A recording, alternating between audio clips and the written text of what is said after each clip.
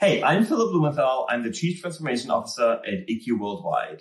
This season has been very difficult for shippers with all the disruption in the ports, the terminals, especially on the Trans-Pacific, eastbound coming from China into the US. Don't expect that this is going to change anytime soon. There's a big wave still have to be cleared. However, we see the demand slowly coming down with each quarter already tapering off with a demand of about 2%. But consumer spend is still up about 21% above pre-season level. So this consumer spend will continue, although the service spend has increased and is now about 0.7% about pre-COVID or pre-pandemic level. So what does it mean for you? It still means disruption. It still means wait time. It still means setting expectations for your buyers, but it should even out throughout the next year.